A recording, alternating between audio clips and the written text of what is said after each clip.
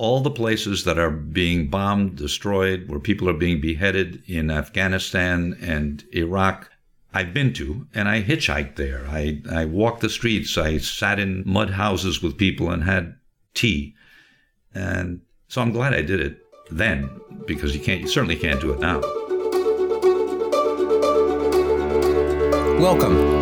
I'm your host, Nicholas Strouse, and you're listening to the Participant Observer,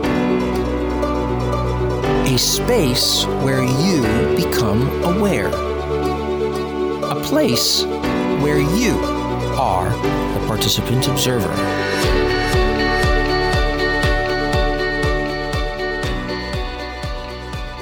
I am talking with the inimitable John Dodig, who recently retired from being the principal of one of the most well-respected high schools in our country, Staples High School. Mr. Dodig began his tenure at Staples in 2003, and he acted with resolve and passion to ensure Staples High School remained one of the most revered high schools for its teachers, advanced academics, multi-championship sports, and even the nationally renowned theater club, the Staples Players. In 2008, Connecticut Magazine named Staples High School the #1 high school in the state, and Staples was also recognized as a National Blue Ribbon School by the U.S. Department of Education in 2013. However, John Dodig started his life in less than celebrated circumstances and wasn't necessarily sure he was cut out to be the leader that he is today. When I look back, I have to say that I was born with a resilient gene. So, we came from a poor family, 5th floor walk up, infested with roaches and mice. That's what I knew. By the time I was 4, I met my father when I was 3, so he came back from the war. I realized that we had a dysfunctional family, and my role in the family was to tell jokes and sing songs and deflect what was going on.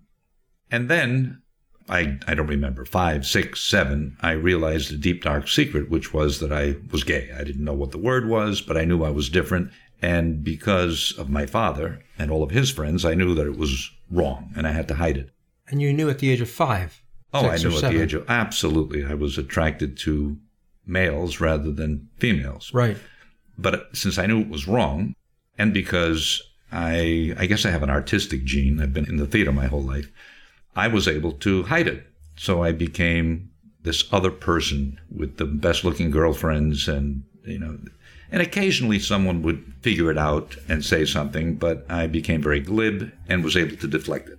That lasted until I was probably 16, and then I couldn't deal with it anymore, and I thought about suicide. But at that point in my life, I was looking for something, and I was in church, and I believed that I would go to hell. I've dispelled that at this point, but that caused me not to kill myself. So it's, a dogma which is very destructive in many ways, right. Turned out to save that one helped me, though. At that point. Right. And then, moving forward, my parents were divorced by the time I was 16, but no one ever spoke to me about going to college. Do you want to go to college? What would you like to be? I was in private school, Catholic Notre Dame High School in West Haven. No guidance counselor ever asked me what I'd like to do when I grow up. It was completely on my own. And I just decided that if I was going to change my life and get out of what I knew up until 17 years old, that I had to go to college. And so Did you have friends who were going to college, and so you looked to them? Yeah, all of my friends were going to college. So you could see this was the way out. You could see they were making something of themselves. This was the way out, but how do you do it? Because I had no money. So I applied to one college. I applied to Fairfield University, and I think the tuition for a day student was $2,600, if I remember. So I had to work my tail off that summer to earn enough money to pay the first semester's tuition, and then I would drive down with my friend Peter. We would get there for class, then I'd come back. He would drop me off, and I would work in a cafeteria at Quinnipiac College, which was in New Haven. And I'd mop the floors and clean the pots. I wouldn't get home until midnight. And then I'd do my homework. And then Peter would pick me up at 7 a.m. We'd drive to Fairfield. So after the first year, I said this, I can't do this anymore. So I transferred to Southern Connecticut. And the tuition, I think, was $200 a semester or something. So again, I would get up in the morning. I would go to Barry Limited Shoe Store. I would polish all the shoes, sweep the floor, and then I became friendly with the boss, Barry Isaac, and he would give me his Thunderbird. And I would drive to Southern. I would take 2 classes. Then I would come back and I would sell shoes and then clean up the store and then go home and do my homework. Mr. Isaacs saw in you, obviously, something he saw very something special. in me. Yeah. I mean, first of all, to support you in spirit, to go to school and work and trust you in working in a store and doing all of these things that you did for him is one thing. But to give you his Thunderbird. He gave me his beautiful car. I mean, I just smile now that I think. But he just handed me the keys and, go. And I think he just wanted to be a part of my success. Well, it sounds like you found maybe one father figure that was really good mentor or inspiration for you. Yeah, when I look back, the one man in my life who inspired me, although I didn't know that until an adult, was my 4th and 5th grade teacher, Mr. Wilner. And I mean, he was so good that we petitioned to get him to be our 5th grade teacher after the 4th grade.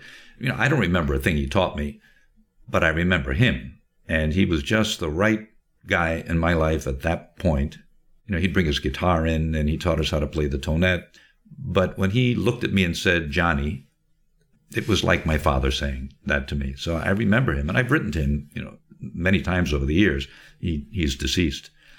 And funny, when I wrote my letter to all the parents at Staples saying that I was retiring, I think at the end I said something about Mr. Wilner, and I said one of my goals in life was to be the Mr. Wilner for somebody. And the next day I got an email from a father whose son had graduated 2 years ago. And I became very friendly with August. And he said, "August just heard about your retirement." He sent me an email and said, "Tell Mr. Dodig that he's my Mr. Wilner." That's an incredibly beautiful story, Mr. Dodig. I thank you so much for sharing that story with me because, it's funny, before you said, "I don't remember a thing Mr. Wilner taught me," but actually you just described so many things, so to speak, that he taught you. It was all in relationship. Yeah, it was.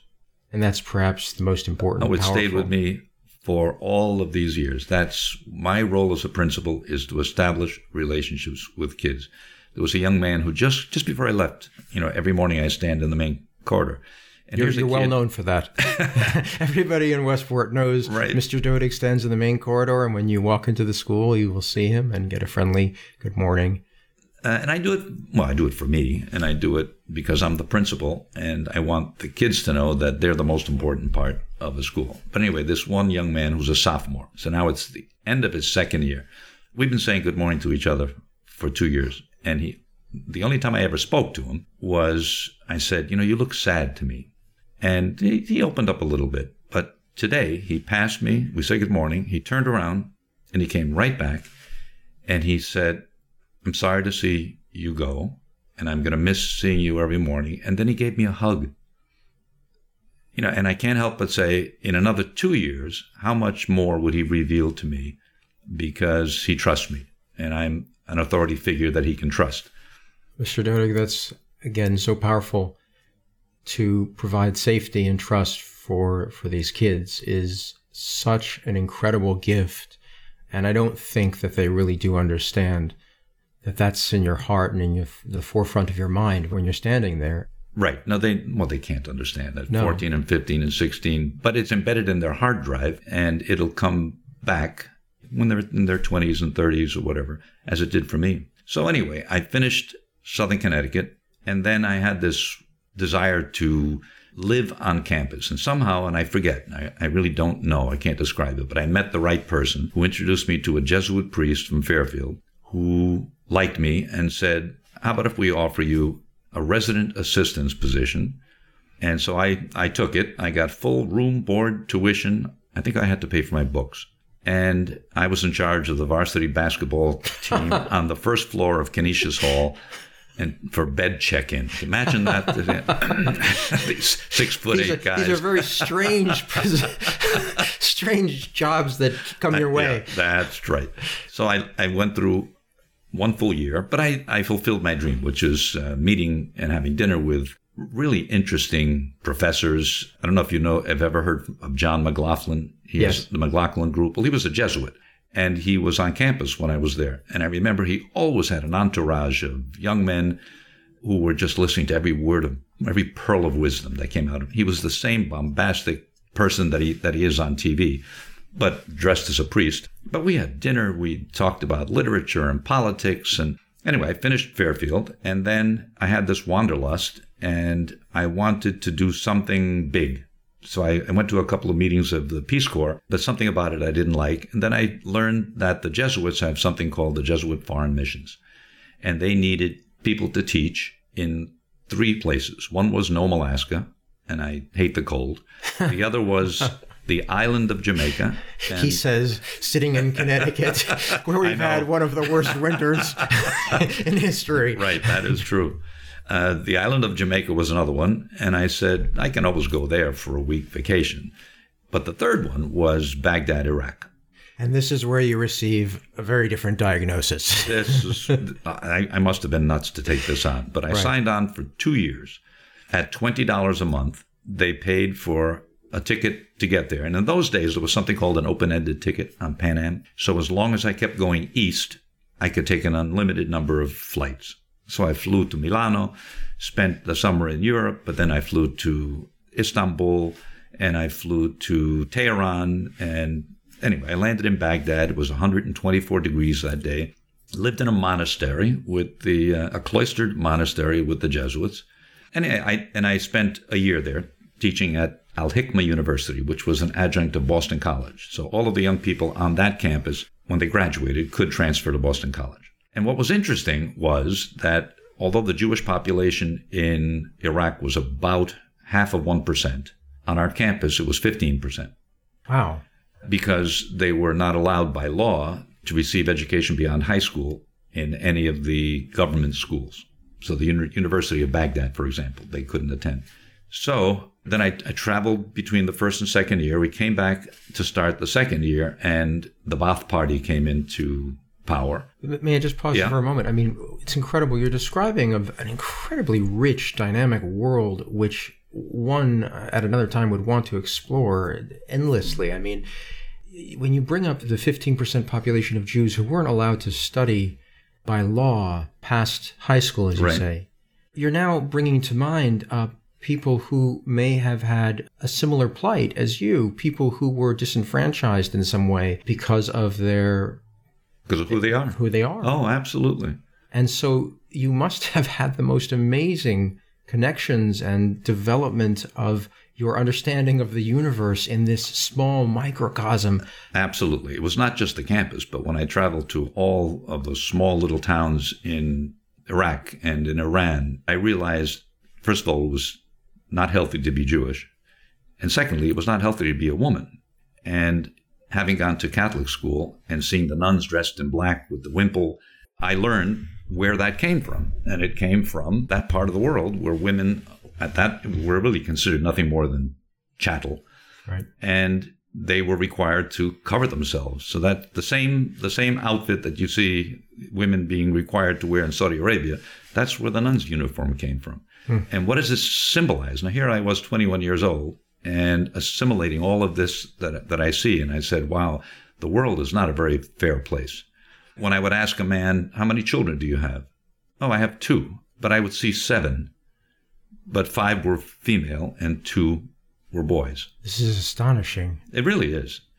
By the way, I'm assuming that at this time, you're not traveling city to city with military convoy. This is a very different time. It was a different time. Than your students Absolutely. Of present day may really know about. All the places that are being bombed, destroyed, where people are being beheaded in Afghanistan and Iraq, I've been to, and I hitchhiked there. I walked the streets. I sat in mud houses with people and had tea.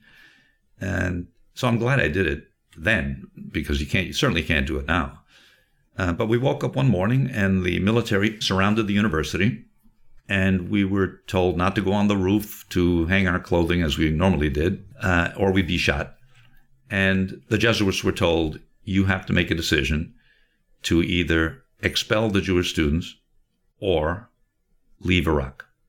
And some of those Jesuits had been there for 30, 40 years. Some had been buried there. And they'd given their lives to educating the young people of Iraq. And so it was no they took 2 days to make a decision, and they flew all of us to Beirut, Lebanon, which, by the way, then was like Paris. It was a magnificent place. And the 3 young men and I said, we signed on for 2 years. If you don't mind, instead of flying us home, give us the money that you would spend on a ticket, and we're going to hitchhike. So you were an entrepreneur. I was an entrepreneur. They gave us the money. You've taken an incredibly dramatic political situation, and you've turned it into an opportunity to explore a city that is like Paris. I must have been either naive or stupid. Or a dreamer. A dreamer. I was a dreamer. Yes. A dreamer. So we took a tiny little plane to a small village in Afghanistan. And then from that point, we hitchhiked east. And we would be picked up by tourists. We'd get on a local bus where all the luggage and people would be on the roof. And in the bus would be chickens and goats. And we went to Tehran. And then we just kept going through Pakistan. And then on a train, I'll never forget, we took a train across India, the whole country of India. It took 3 days. I think we paid $5 or $6, and we slept in the equivalent of what now is a luggage rack on the train to New York. And it was just crowded with people. And we went to Calcutta, and that's when I realized the third thing. 1, it was not healthy to be Jewish. Number 2, it's not healthy to be a woman. And number 3, why on earth would the church be opposed to birth control when I saw literally thousands and thousands of young kids, 1 to 16, with a mother or a father, just when the sun went down, they just lay down on the ground, on the sidewalk or in the gutter to sleep, and then they'd wake up in the morning and they would look for a discarded banana peel or an apple core. And they were always begging for money. And I kept giving rupees. And then I gave my coat and realized that I could give absolutely everything and there'd still be a million more people like that. So from India, we went to... How did your heart not break? Oh, my heart would break every day. I just couldn't understand. I mean, that's when I became more disfranchised with the church for its stance on birth control. I just couldn't understand, and women.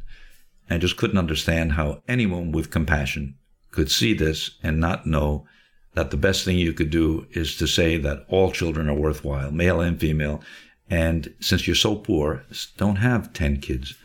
So I had enough after 2 weeks. We went to Nepal, up to Kathmandu. We found a Sherpa who would there were 5 of us, and we marched up with sneakers up to 11,000 feet. I lived with a family with their water buffalo, and I picked up a terrible case of fleas. I was wondering if by now you'd had anything else. No. Malaria? Oh, but I did. You did. In Iraq, I was at the place called the Shat al-Arab, which is where the Tigris and the Euphrates come together. And I said, how many times in my life am I going to be here? So I need to go dive into the water. And the teenage guide said, you probably shouldn't because it's not healthy. But I did. And for years, I had this amoeba that I carried with me. It's gone now, but I've had it. I had it for many years. This is the caveat for your present-day students, right? These were your rebellious years. Those were my rebellious Diving years. Into the waters. Right. So anyway, we spent time in Nepal and then hitchhiked through the jungles of Malaysia to Singapore. And then from Singapore, in order to get to Japan, I had to take a boat. So we spent, I don't know, $50 or something to live in steerage. Then I wound up in Japan, in Tokyo, visited Yokohama and a few other villages, and then we had to fly back home. So I sent home for some money, flew to Los Angeles. Once in Los Angeles, there were 2 of us left, Bernhard Darch, who was German, and I. And we looked in the newspaper and we found a company that manufactures vending trucks. And it needed to be delivered to Washington. So they paid us for 7 days travel. We traveled across the country, drove this thing to Washington, delivered it. And then I said goodbye to Bernd. He flew back to Germany. And I hitchhiked from Washington, D.C. to New Haven, marched up to my mother's door, knocked on the door. And I said, hi, Mom, I'm home. She welcomed me with open arms. And for 2 weeks. Son, you're 22 years old. You need to get a job. Oh boy! So that was reality at that point. So I marched into the Human Resources Director of New Haven Public Schools. I had a master's in administration and supervision. Right. And he said, "Oh, you're a real teacher," because back then, because of the baby boom, there weren't enough people to teach, and anyone who could breathe on his own without an oxygen tank was being hired. And I had these credentials. Good Lord. So they hired me, and they paid me on the second step. So I got $7,800 a year. And they took me to Troop Junior High School, showed me my room. I think it was 207. And I met my students the following week. And nobody ever stopped in to see me. No one gave me professional development. These are the most impoverished kids in America. And I had to sink or swim. And fortunately, because I'm resilient, I swam. And not only did I survive, but I said to myself, if I remember the one statistics course that I took, that there's something called a bell-shaped curve on which you can plot IQ, and 3% on one end will be gifted, and 3% on the other end will be the opposite. So I said 3% of these kids must be gifted, and I bet you I can teach them algebra. Everyone said no. The principal, the New Haven math coordinator said no, but I did it anyway. And I started a class. I just gave a test. I made up a test, and then I corrected it and redlined it, and I picked 25 kids, and I offered them to stay after school if they wanted to learn algebra. And I got a class of 25. We spent 45 minutes every day after school. They learned algebra, which meant when they went to high school that they would start in a different science class because they had the math to back them up. The following year, I had one section during the day. The next year, I had 2 sections during the day. I taught for the Dwight Neighborhood Corporation after school, taught another section. Plus, I sold shoes, too, until 6 o'clock. So my 8 years in that environment was very productive. And ambitious. When I look back now, yes, it was ambitious. But to me, it was just, here are the kids, here are the needs, this is what has to be done. And I did it. And I learned one fantastic lesson about kids, and I guess about human beings, because this was an inner city school, almost 100% African American. Everyone was on free and reduced lunch. Everyone was on welfare. And I remember a tall, handsome, ex-basketball playing New Haven young man who was hired as a math teacher. And we all said, oh, finally, here's an African American walking into the school. The kids are going to love him. Within 2 or 3 weeks, he just disappeared, never came back. They hated him. And then another woman was hired as a music teacher. And when I met her, she was about 5'2" maybe. She had long blonde hair way down to her back. She was the wife of a Yale minister. And I said, oh my God, she'll never survive. The kids loved her. And it had to do with what's in your heart. And I discovered, the lesson I learned was that kids can tell in an instant whether you're genuine or you're a phony. And it makes no difference the color of your skin, your religion, how tall you are, whether you're an athlete or not. If you're a mensch, I guess is the word, if you're a real human being who cares and loves people, then they accept you. So she thrived there. She was terrific. But anyway, I got married. I got married to a woman. This is a part of the personal journey that this is the personal journey, right? You did this for your parents, or I did it because to help. I didn't want to be gay. You didn't want to be gay. I wanted to be like everybody else. So I went to a Yale. So is it fair to say that over the time that you had described to me so far, you were also dealing with a lot of internal pressure and conflict about your identity? You were constantly worried about that. I constantly had to remember which lie I said to which person, what pronoun I was going to use. And it's so tiring now that You must have had incredible anxiety and... Oh, it was awful. Then when I traveled to the Middle East, you can't be Jewish, you can't be a female, but God forbid you're gay. So certainly I had no contact with anyone. I was lonely. So I went to a mixer at Yale. My mother was a dining hall manager at one of the Yale schools. And I met this au pair girl, Colette. and it was gorgeous. She spoke very little English, and I had never studied French. We danced, and then we dated, and 6 months later, we moved in together. And then we got married, both in America and in France, so that she could come back. And then we had a child. And we had a very nice time. We bought a house like everybody else, but then we drifted apart. And it wasn't because, I don't think it was because I was gay. It wasn't like I was dating men on the side. But when I met her, she was 19 years old, and we just grew apart. And then I pursued being a principal. After 8 years in New Haven, my wife then said to me, you need to earn more money, and why don't you look at being an administrator? And I had gotten my administrative credentials. And she found in the newspaper a little ad that said, we're looking for an assistant principal at Daniel Hand High School in Madison, Connecticut. So I went for an interview. I applied, went for an interview, and they were looking for someone who could revitalize the arts program. And that was my background, theater and music. So they liked me, and I got hired. And so with the stroke of a pen, I went from an all-black school to an all-white school. Right. And it was culture shock. But they were looking for someone to help with the arts. And I remember walking into the chorus, period 4. Ray DeLucia was the teacher, and there were 3 boys, and the rest were girls. So I blocked out my schedule, so every period 4 I could sing with the chorus. And 6 years later, it was 50-50. 50% boys, 50% girls. And then you seem to have a track record for improving things, Mr. Dodig. Yeah, expanding. I'm a fixer. You're a fixer. I'm a fixer-upper. That's what I've learned that I am. A mensch and a fixer-upper. Right. And then I didn't get chosen as the principal. My principal left. I didn't get chosen. Was that a great disappointment to you? It was a big disappointment at the time. Right. But in retrospect, it was the best thing because I would have followed in his footsteps and probably replicated what he had begun. So I looked for a principal position and get hired in Cheshire, Connecticut. And what they were looking for there is someone who could bring a school that was full of graffiti, kids were fighting, dances were out of control, and bring order out of chaos. So I took that job, and I was there for 8 years.